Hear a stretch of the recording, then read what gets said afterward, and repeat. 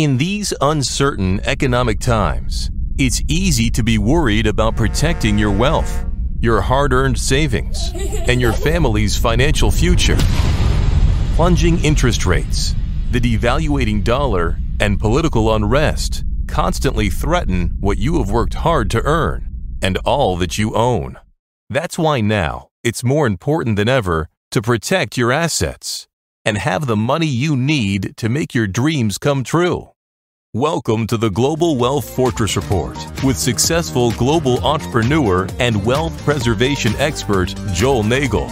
Joel's helped thousands of people just like you protect what you have so that you can make even more and make your every dream come true.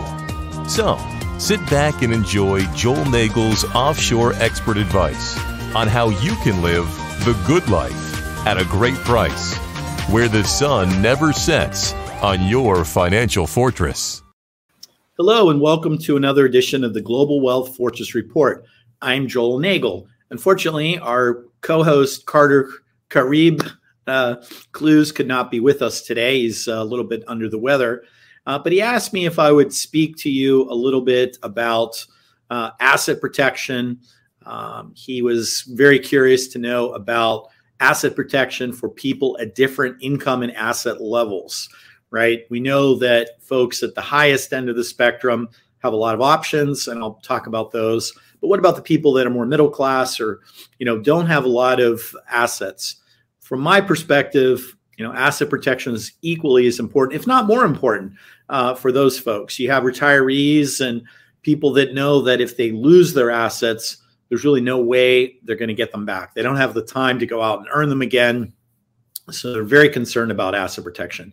So if you go to my website, nagellaw.com, you'll see there's a white paper you can sign up for. It's called 15 Global Strategies to Protect Your Wealth. And we try in that white paper to look at everything from very low cost solutions all the way up to the most complex. It's not exhaustive. It's really just to get you to think about asset protection and some of the things that might be relevant for you. When clients engage our firm, the 15 solutions, the 15 strategies to protect your wealth, it's sort of the starting point. We try to see which ones are relevant, and then we go into obviously a lot more detail depending on your specific circumstances.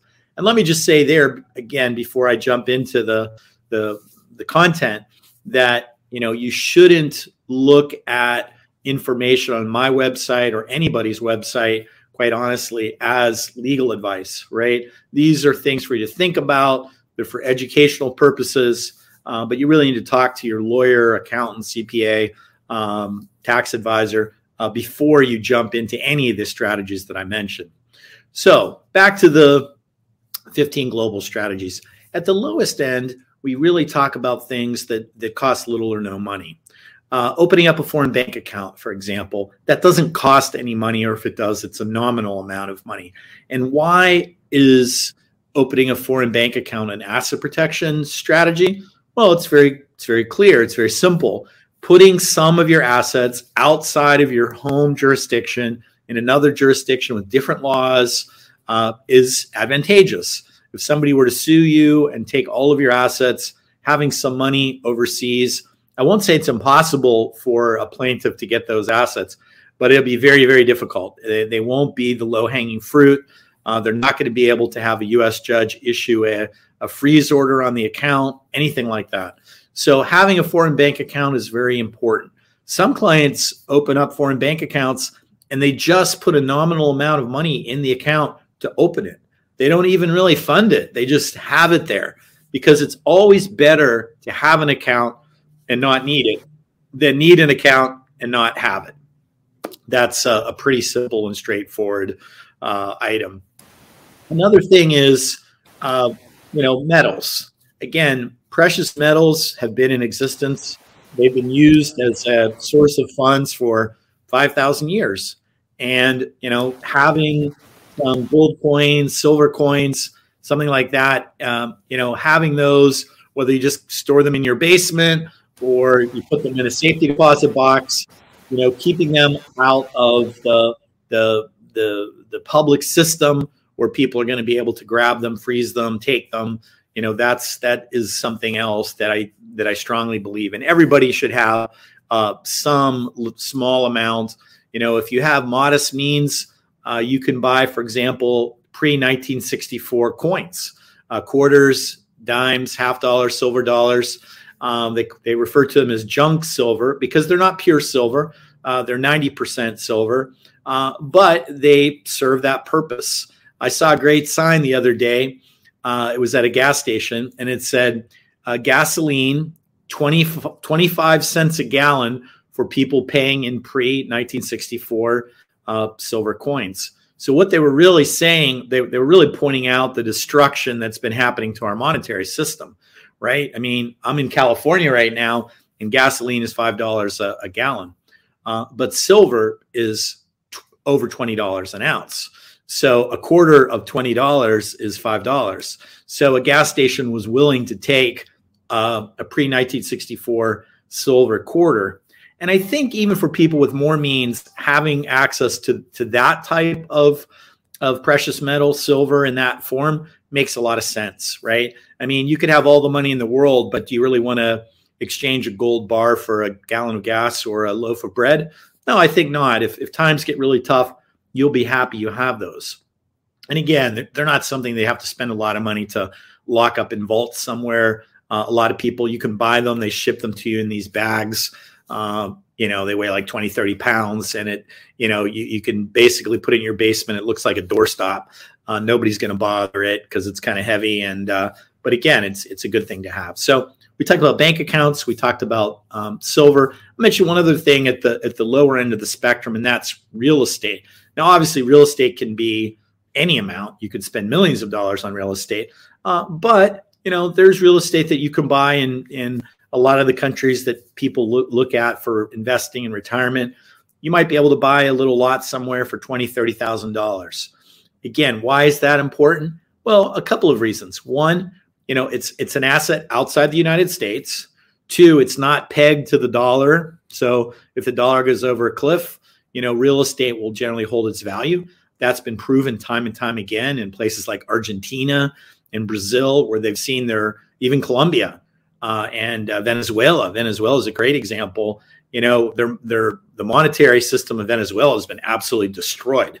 Inflation is running at, thousands of percents. And the money has been completely debased and devalued to the point where it's truly worthless. It's like 1922 Germany. So, but even still in those countries, you have an asset in real estate. If you want to sell it, you're not going to accept local currency. You're going to demand dollars or gold or something like that as payment. So real estate is truly a great way to hold value. And for those three things I just mentioned, you don't need a fancy legal structure. You don't really need, you don't need to have a lot of money. As we move up the spectrum, people start thinking about making other types of investments abroad, and then the right kind of legal structure to hold those investments. And so generally when I start talking to people that have, several $100,000 up to $1 million, we start talking a little bit about corporate formations, things like LLCs. A lot of people want to use an LLC to move their IRA offshore. Many people don't know that you can move your IRA offshore. It's perfectly legal, moral, ethical, but there's the right way to do it. And so LLCs are a great way that you can create in conjunction with your foreign bank account. You can create a corporate structure. You can move some or all of your retirement assets into that structure, and then you can use it there for investments. It's much better protected because, again, it's offshore.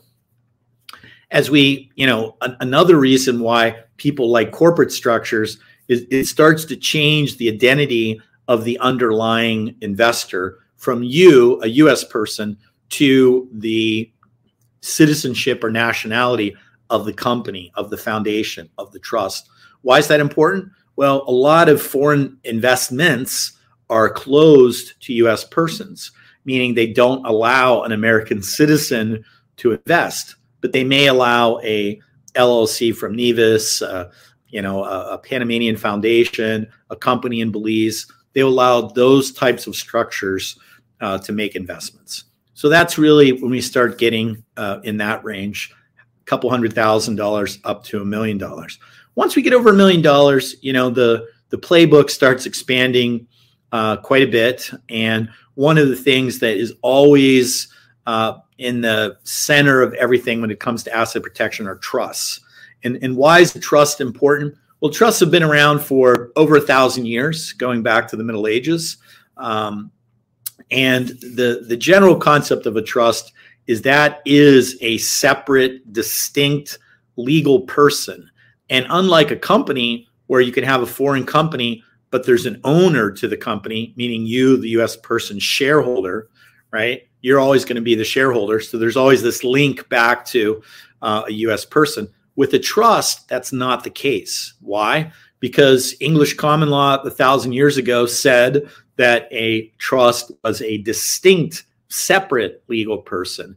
And neither the grantor nor the beneficiary nor the trustee, none of those folks involved with the trust determine the legal nature of the trust. It's the creation of the trust, where it's set up, and where it's registered. So if I create a trust for you in the Cook Islands, for example, then Cook Islands is going to have jurisdiction over that trust. And if somebody wants to sue you and go after those assets, they're going to have to do it in the Cook Islands or Belize or Panama or Liechtenstein or wherever the trust is created.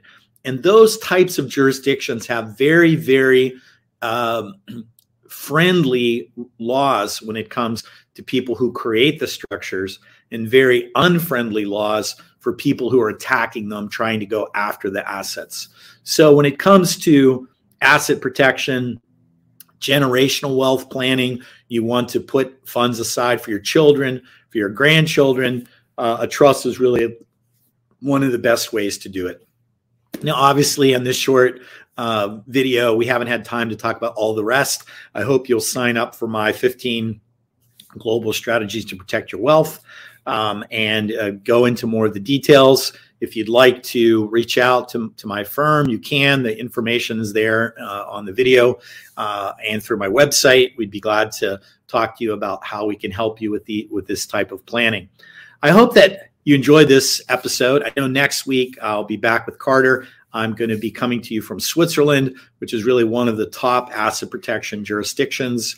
It's the middle of winter, so I'm hoping that I won't be too inundated with snow, but it should be a nice time of year to be in Switzerland. And we'll talk about some of the advantages to asset protection in Switzerland. So until next time, I want to thank you. I want to wish you health, wealth, and happiness. And thank you for joining the show today. Goodbye.